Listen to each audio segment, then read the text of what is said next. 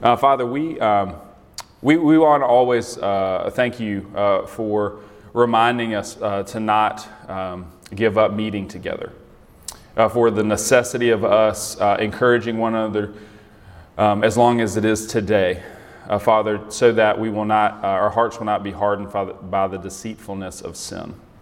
And so, Father, we claim that promise. Father, we want to be faithful just to gather when we can, to talk about everything that your Bible has to say to us about every manner of thing. And so as we have dealt with different issues in Proverbs, Father, we don't want to dismiss anything that we need to know and anything that would give us wisdom living in your world wisely.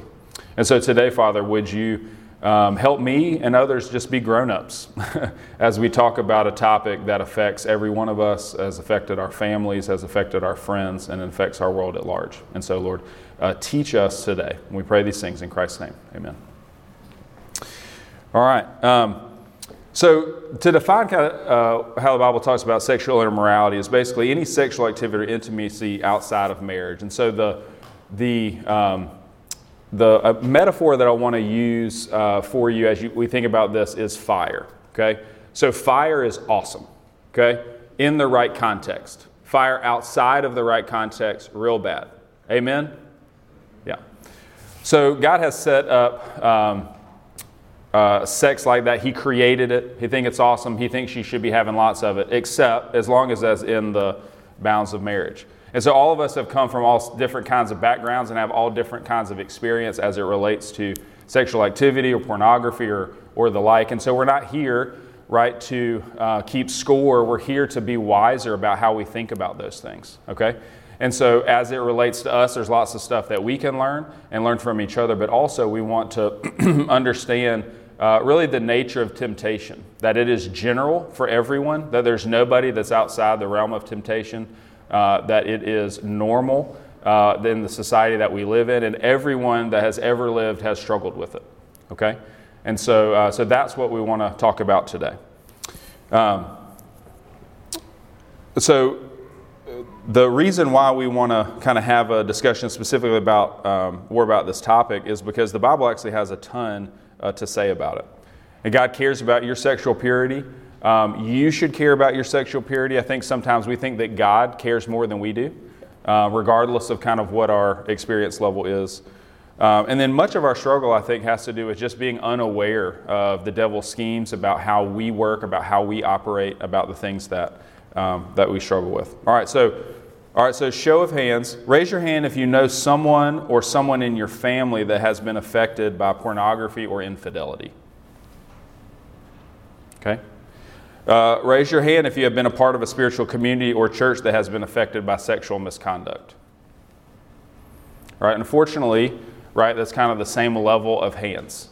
That this is not like a random occurrence that people are tempted by this or fall prey to it. And so I want to help us get kind of on the same playing field, that there's not like, they're real bad, like everyone. There's nobody that's outside the realm of affecting. So we're basically just going to look at four passages of Scripture. And so the first one we're going to look at is Proverbs 7, 6 through 9. And so this is one where I want you to be aware of the general issue of temptation and infatuation. Right? That so everyone's tempted, right? God has made you, right, to be able to be aroused, right? There's nothing wrong with that, okay?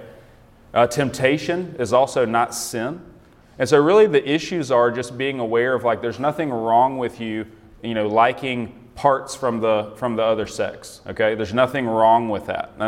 I hope that's not too frank. But we're grown-ups, right? We can talk about these things. So the issue is really me thinking better about that, because I don't know if outside of health or my friends in the back of the bus, right? I didn't get a whole lot of good instructions when I was younger as to my attitudes about sex, how I should think about what we called nudie mags, right? Has anybody ever heard of this term? Like, these are things that we're not constantly, could be exposed to, and no one warned me about, hey, don't look at that. Hey, if this happens, beware of this, because it's fire, right? It is dangerous, but it is good in certain contexts. I had none of that. And so anticipating that you've had all kinds of instruction, both good and bad, but mostly, right, we just don't talk and have good, solid conversations about this. So let's look at Proverbs 7, 6 through 9. It says this, "For the window of my house I looked out through my lattice, and I saw among the naive, and discerned among the youths a young man lacking sense."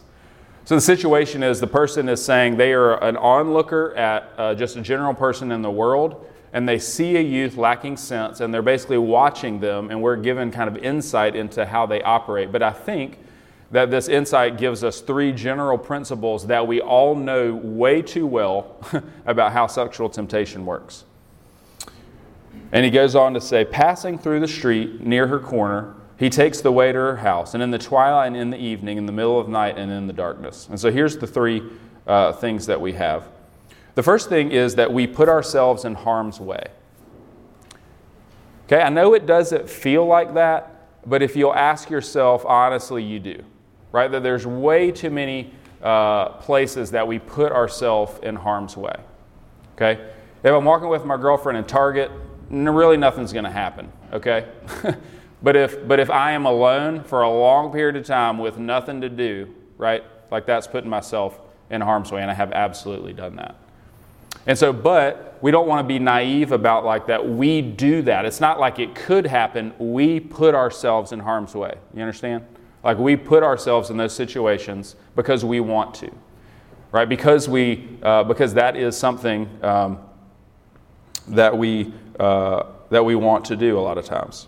So notice as he says, near her corner, right? So he's passing through the streets near her corner. He can walk anywhere, but he's going by the corner where he can catch a glimpse. Okay? The second thing that we see here is he knows where to go, and he's hoping to find what he's looking for. Right? It's not just kind of wandering around like I know exactly where I'm going, I know exactly what I'm looking for, and I know where to find it. He takes the way to her house. Right, and all the language here is going to have a lot of, for the harlot, it's going to have her, and for the fool, it's going to have him, but we can easily reverse those. Dudes can be harlots too. Girls can be looking for stuff that they ought not. And then finally, right, this is usually not done in broad daylight. It says in the evening, in the middle of the night, in the darkness. Right, that we know that we're not proud of what we're doing, that we want to do this kind of under the radar, and so we're looking for opportunity. And so I think that those general principles, I hope resonates like, yep, and yep. Those things are real general about how I struggle as it relates to activity or pornography. That those are the things that kind of set up the situation in which I am tempted often. So, makes sense? You with me so far? All right. All right. So the next passage we're going to go over is what I'll call temptation strategy number 1, and there's basically 2 of these. And this is one I'll quote. Is I would coin as "I was looking for you." Right. So as I walk through the passage here, I want you to think about that this is how the temptation kind of calls out to us. And we'll have kind of some quick thoughts about this, but this is really look at, like, a lot of times we think of the Bible as, or people have to think about the Bible as antiquated or not common. Like as you read through this, you're like, man, that is like so spot on, it's crazy as far as how this temptation works. And so just listen as I follow along, and then we'll get some comments at the end. So Proverbs 7, 10 through 23. "And behold, a woman or man comes out to meet them, dressed as a harlot and cunning of heart. They are boisterous and rebellious. Their feet do not remain at home. They are in the streets, now in the square, and lurk in every corner. They seize them and kiss them, and with a brazen face says to them, I was due to offer peace offerings today. Today I have paid my vows. There I have come out to meet you, to seek your presence earnestly, and I have found you. And I have spread my couch with coverings, my colored linens of Egypt. I have sprinkled my bed with myrrh and aloe and cinnamon. Come, let us drink our fill of love until morning. Let us delight ourselves with caresses, for my spouse is not at home and has gone on a long journey. They have taken a bag of money with them, and at the full moon will come home. With their many persuasions, they entice them. With their flattering lips, they seduce them. Suddenly, they fall as an axe goes to the slaughter, as one in fetters to the discipline of a fool, until an arrow pierces through the liver, as a bird hastens to the snare, so they that does not know what it will cost him his life. So there's often times where there's episodes that people in general, right, can trap and persuade somebody. But unless you're real famous and have a lot of money, most of the time that's not going to be you, okay? Most of the time this is gonna be in the realm of kind of the digital media realm. But we don't need to be kind of unawares, right, that of dating sites that there are people that are up to nefarious, right, means, like that they want things that they may not say that they want. And so outside of that, I want you to think of this kind of in the realm of like the temptation of pornography. So the first we have that we are introduced on the terms of commodity and sexuality. Think about someone as a commodity is what our society puts forth in basically all of its movies, that men and women, right, are things to be used.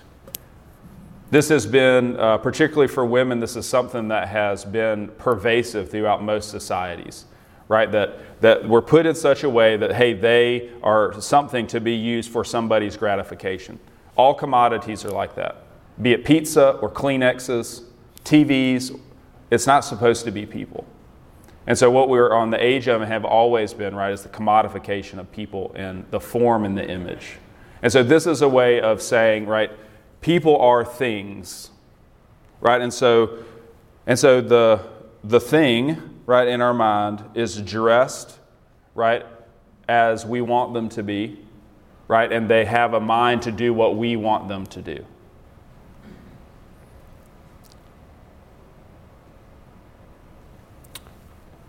This person is not inhibited, not shy, confident of what he or she wants, not tied down with convention or what other people think. They are looking, right, for what they want. We see this in the line, boisterous and rebellious, does not stay at home. They're trying to get your attention or someone. And they're available everywhere, as it says, in the streets, in the square, lurks on every corner.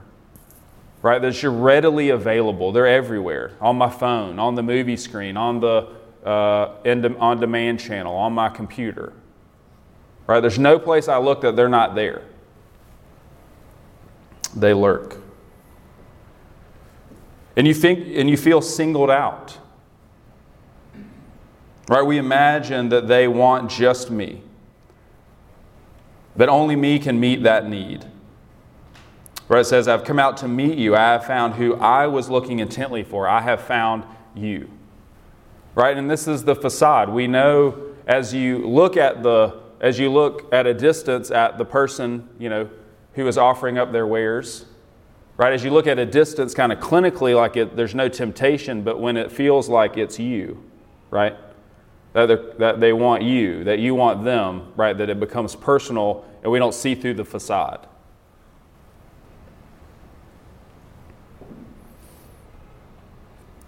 They make himself or herself and their situation as enticing as possible, right? It's curated. This is what I like. This is the person that the image that I like to look at in this particular situation. Rather, they're making themselves available so that there's no reason not to. How could they know? He or she is whoever you want them to be. There's no reason not to. They say, I've spread my coverings and sprinkled my bed with aloes and cinnamon. Come on in. Come and drink. Let us drink our fill. Let us delight ourselves. Join me. And yet no one will know. Because I'm someone else's. There's no relationship. You don't need to stay here very long. You can come get what you want and leave. Someone else is taking care of me. You don't have to worry about it's just sex. We see they say, for my husband is away. He won't come till next week.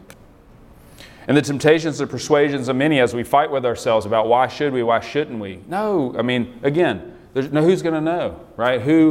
I won't tell anybody, right? Like I just want you. Let us just enjoy ourselves. There are many reasons to follow, and they seduce. Right? There's this move from unwilling to willing, from uninterested to interested. By many persuasions, they're enticed. Flattering lips, they seduce. We move that way, right? From unwilling to willing, from uninterested to interested, right? They're trying to draw you in. And yet it says, but it's a trap that leads to death.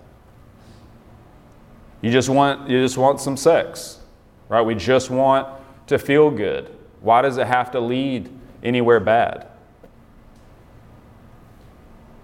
But it says it leads to death. But away he goes, an ox to the slaughter, as one in fetters to be disciplined by a fool. And here's the last part. Now, at some point, the trap will be pulled. There's not just the engaging in it and whatever comes from that, but like we will be found out.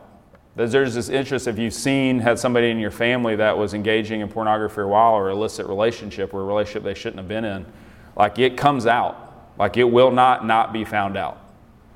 And it describes really specifically, right, an arrow piercing a liver. It feels like being shot and caught. And it's not a maybe, it will happen. As you listen to those things that are just way, way too close to home, what are some thoughts or some comments that you have as it relates to people that you've dealt with like this before? Your own just struggle or difficulty. Is that too close to home? Is that helpful to see through what we're looking at? What comments or questions or thoughts do you have? Be brave. This is helpful for everybody. Anybody dare speak? You guys are doing good with the eye contact. Everybody's not like looking up at the thing, shuffling too much with the keys. Anybody? Thoughts? Concerns? All right. I ask. All right, let's go to the second one. So that temptation strategy, go back to the red screen, right? I was looking for you. So that's how we sum that up, like what the temptation is. All right, second temptation strategy, right? Come and see what all the fuss is about.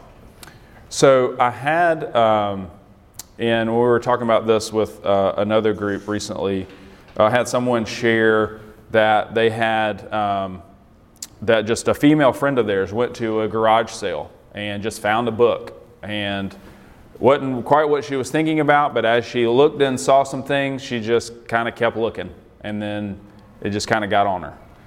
And she lamented, man, why did God lead me to this book? Why did I meet this person? Why did I see that thing?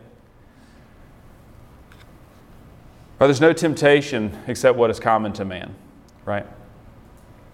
But really what I think that kind of feeling is this level of temptation, right? What's all the fuss about? What's the big deal, right? Until it's on us and we're in trouble, right? What's this? This fire looks pretty cool. Ha ha, it's hot. There's a second part of that verse that you mentioned that I like. Yeah. It says there's no temptation that is common man except for something like that. And it says that God will not let you be tempted beyond what you can bear. Yep. He will always provide you a way out. That's right. I love that part. Good word. All right, so let's look at the second one. So it's pretty short, Proverbs 9:13 through 18. The person of folly is boisterous. They're naive and know nothing. They sit at the doorway of their house on a seat by the high places of the city, calling out to those who pass by, who are making their path straight. Whoever is naive, let them turn in here. And to him who lacks understanding, they say, stolen water is sweet, but bread eaten in secret is pleasant. But then the result is the same. It doesn't matter what the temptation is, but he does not know that the dead are there and that her guests are in the depths of Sheol. The picture that I get is of an old carnival fair. They don't really have this a while. Come see the Wolf Boy. Come see the conjoined twins. Come see, a person that has horns and feathers and wings and all the rest of it. Right? Now, how many of you would actually go and kind of look in there to see that? So interested if it's actually true. Right? But why would most of you not pay the $5 to kind of open the curtain and look in? Right. We're not naive enough to understand that those things aren't. Right. And so I'm not gonna take the risk, right? I'm not gonna engage in that. But that's kind of how this temptation works, right? What's all the fuss about? It's the temptation of engaging just a little bit. Right? It's the my middle school friend, hey, I got my dad's magazine. You want to look at it? And you're like, yeah. Oh man, I found this movie. It's like my older brother told me it was good. You want to watch it? It's got like sex and some stuff in it. What's that? Oh, I heard about that. But then think about all the things, right, that seems dumb, right, except to our middle school selves, because we remember having these conversations. And yet it doesn't really matter how we get into it, right? It's still death. It could be as like, old sex textbook. I wonder what's in there. As someone who was introduced to that kind of stuff, it's like just my parents not being real good about watching what I watched, like they just didn't think about it. And, it doesn't matter how the introduction goes, whether it's asked upon us or we just kind of see it, right? The issue is the same. Right? It's this naivete about things pertaining to sex and sexuality. It's no big deal. Right? She says, if you have nothing to do, come check this out. Everyone tries it. Right? The naive turn in here. Hey, who? No, they don't say it like that, right? Hey, idiot, come look at this. Hey, I know you're not real smart. It's not that big a deal. And yet it is. Don't you know how great it is to look at things that you shouldn't? How exciting.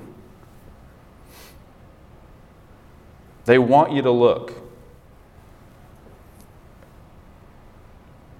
They want you to enjoy it, right? They say stolen bread is sweet and bread eaten in secret is pleasant.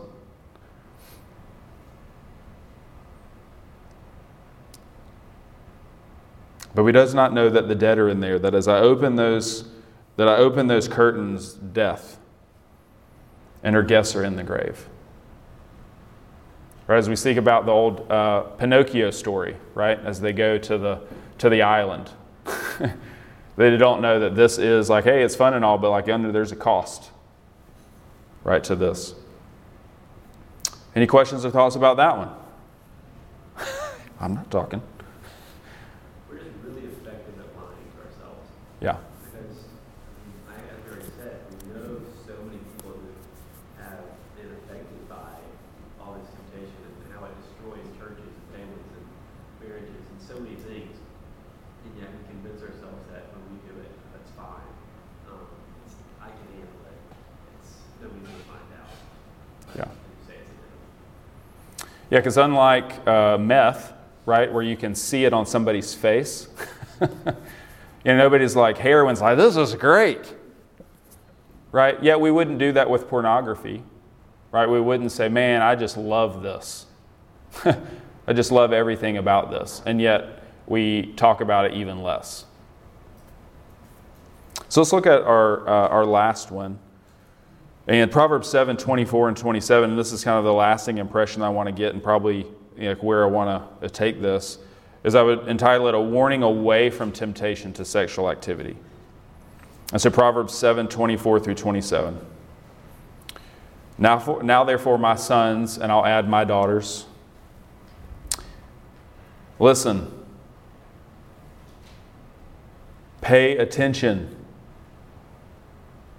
to what I'm about to say. Yes? Do not let your heart turn aside to their ways. Do not stray into their paths. For many are the victims they have cast down, and numerous are all her slain. Her house is the way to Sheol, descending to the chambers of death. This is exactly what the point that Andy made. Right, that everyone in your life, and even including you, needs an older person to be in your life that says, no. Don't go there. Don't look at that. Don't entertain that thought. I'm anticipating that maybe you had a couple people kind of talk to you and be there, but for by and large, you didn't have anyone warning you. Right? Like we need to have a conversation with somebody, hey, McLennan, if somebody offers you this magazine, buddy, don't look at it. Not what happens when they see it, right? But like, dude, don't do it. Right? No one ever told me. No one ever had that conversation with me. And I imagine in the bit of whatever activity that you've engaged in or whatever you've seen, I would guess that every one of you would love for someone older than you to say, hey, it's okay not to do that. Do you think there's some 6-year-old that's been struggling with pornography abuse for 10 years who hates everything about what their life has become, and yet there's all the people around them that they won't tell them, hey, don't be like me? We don't warn each other. Even the experience that we have, right? We don't use that experience to be authentic and to share with others. If it's something that you are ashamed of or something that you don't like or something that you wouldn't wish on your worst enemy, then you need to tell somebody. We've got messages about drunk driving. We've got messages about using illicit drugs and what they do. We got messages about cigarettes and what they do. But yet there's nobody out there shouting from the rooftops that don't engage in sexual immorality or pornography. But yet you look around at your friends' families, your family, right? Yourself. If you have personal experience with this, you see the lives wrecked, and yet we say nothing. And so my encouragement to you is start saying something. We don't need to advertise or brag or lament or what we might call kind of elevate sin, right, in our testimony. But we do need to be sober about the things that suck. Amen? And if you don't say something, nobody else is going to say anything either. And so this is part of that process. Like, hey, this is something that's easy to skip over. Hey, there's lots of other topics that we can deal with. But why we talked about it in earlier in the school year, why we're going to keep talking about it as often as it comes up, because as that God wants us to be wise about these things, right, and not foolish. So look at the warnings. How many of them there are. Like, this is important to the person. The last thing I want you to think about is, who is Solomon? Right? Is he some like priest up in an ivory tower? Like Solomon is like the most worldly dude you have ever even heard about. Okay, Solomon has made more money, had more sex, built more buildings, known more stuff than anyone that has ever lived. And he is saying, hey, listen up about what I'm saying. Don't be dragged into this. As a person that has suffered the consequences, don't you suffer the consequences. He's not just some random dude saying, hey, it'd be better if you didn't. Right? If we study Solomon's life, we see the outcome. Right? He's the one that wrote Ecclesiastes, that everything is vanity as it relates to chasing the world. End of all things is this: obey God and keep His commandments. Listen to the people that you need to listen to. And we see this: many are the victims and the numerous are the slain, and there is only death there.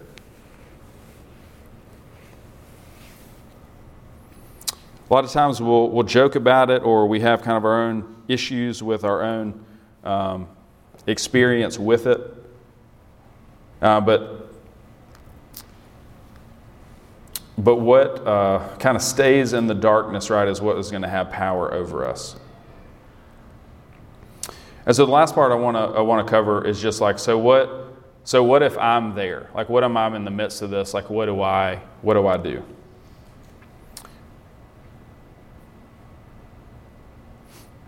So what if I'm in it? So there should be one more. There we go. I don't mean it to like, the red is not like warning, warning. I just kind of picked red. I'm sorry. The first thing is, don't be naive, right? About the temptation, about the struggle. I mean, you're grown-ups. Like, you watch the news. Like, you know people. I mean, you know how destructive this is. Like, don't think like, I'm fine. Like, just because every other person on the face of the earth, right, has struggled with this, I'm going to be okay with it. I love this line from an old pastor. He's like, I don't have to watch pornography to know that I would be addicted to it. You understand? I don't have to have had sex to know that I'll really like it and want to get it whenever I can. Now, don't be naive. Right? Again, anyway. Tell someone and ask for help. We lie to ourselves when we struggle with things. So like, the worst thing that can happen actually is if they know what I'm going through. That's the worst thing. So I won't tell anybody, right? Everybody been here? I don't care if it's something little like, okay, I'm addicted to Candy Crush. Years ago, or whatever the equivalent of that looks like I'm embarrassed to tell somebody, but I can't stop playing. But do you want to stop playing? Do you want to stop pornography having a hold on you? Do you want to stop sexual activity? Like, if that's what you want to do, then you need help because you haven't been able to stop up to this point. You understand that? Rob, do you understand that? Yes, I understand. If you have a problem, you need to tell somebody, you need to ask for help. The third thing is I want you to remember that temptation is not sin. Right? We've got to get over this fact of like sex bad. Right? If I'm aroused, bad. Right? If I like these parts, bad. No, God made you, right, to like the parts. Right? To be aroused. Right? For sex to be good. Okay? But it's not supposed to be outside the bounds. That's how He made it. And it just gets real messy real fast, as you know. And so most of our issue is just like fighting with God about that. How does that normally go? When we fight with God about things when we think we know better than Him. He's like, go on, Rob. Knock yourself out. Good luck with that. I told you. I'll be here. I'll love you. I'll restore you. But I don't want you to have to go through that pain.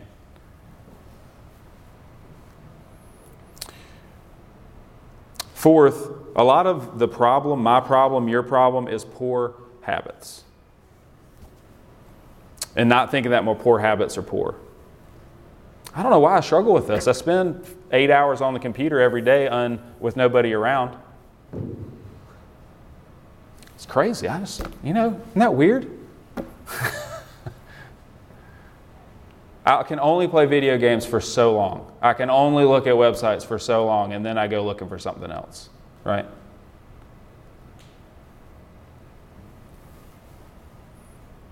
I go out 7 days a week and stay out 6 hours a night till the bar closes. And I wonder why I keep getting myself into this mess. Golly, that's crazy. Well, just keep thinking about it. Maybe we'll figure out what the problem is. Right, I'm going to extreme scenarios, but what are your bad habits? The things that you do over and over and over and over again without thinking twice about it. That's like, and as you think once about it, you're like, oh yeah, that's how I keep getting in trouble.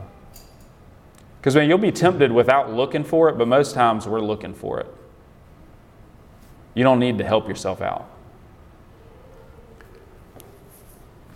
So the last piece of this would be being passive and reactionary with your emotions. A lot of times, right, I love him, I love her, right?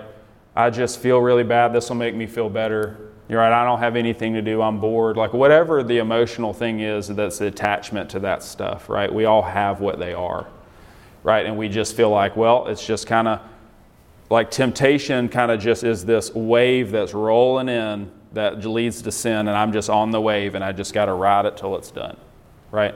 Isn't that how it feels? And that's how we do, because we actually never have tried to stand up to the temptation. Just temptation comes and I'm like, all right, let me hop on the bike, let me roll it in. Where if we're wise to the fact of, you know what, you don't have to sin when the temptation comes. That you can, I've been looking at pornography for 30 minutes, I don't have to look at it for another 2 hours. I can stop at any point, but I don't know that that's possible. We can be in the throes of what we get in the throes of, and you're like, you know what? I know we've gotten way too far, but like we don't have to keep going way too far. Or it's like, Rob, you know a lot about this. Yep, I'm a sinner just like you. Right? I've been in every one of the situations that you've been in. And I want better for myself, and I want better for you. Right? God wants better for you. Do you want better for yourself? And so this last question, is this something that you want to be about? Right? Is this something that you want to have hold of you? And I think that really is the question, because for a lot of my life, I did not want it to have a hold of me. That just as frankly as I can put it. I didn't want to defeat it. I liked holding on and doing what I could. All right, so that's, I could say much, much more, but that's enough. So any thoughts or questions, any dialogue that you would have with me before we close? And it can just be a real general thought. It doesn't have to be like, well, here's all my stuff. Though we're here for it. Yes? Yeah, I feel like what Andy said is like really true in terms of just like we're really good at convincing ourselves of lies. I feel like a really big part of it is a belief issue. Mm-hmm. So I feel like it's just one of those things where I remember Megan said this when she spoke last year, where she said like sin promises us a lot more than it's willing to give. Mm.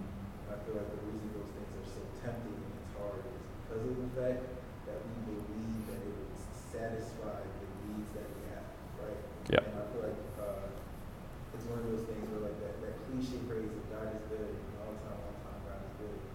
It's one of those things where I feel like the problem is we don't believe that He's as good as He says He is. And so a question of just like, how can we get ourselves to believe one thing from the other? In terms of just like, God is good, I know that's true, but how can I get myself to believe that truth to the point where I live what I say I believe?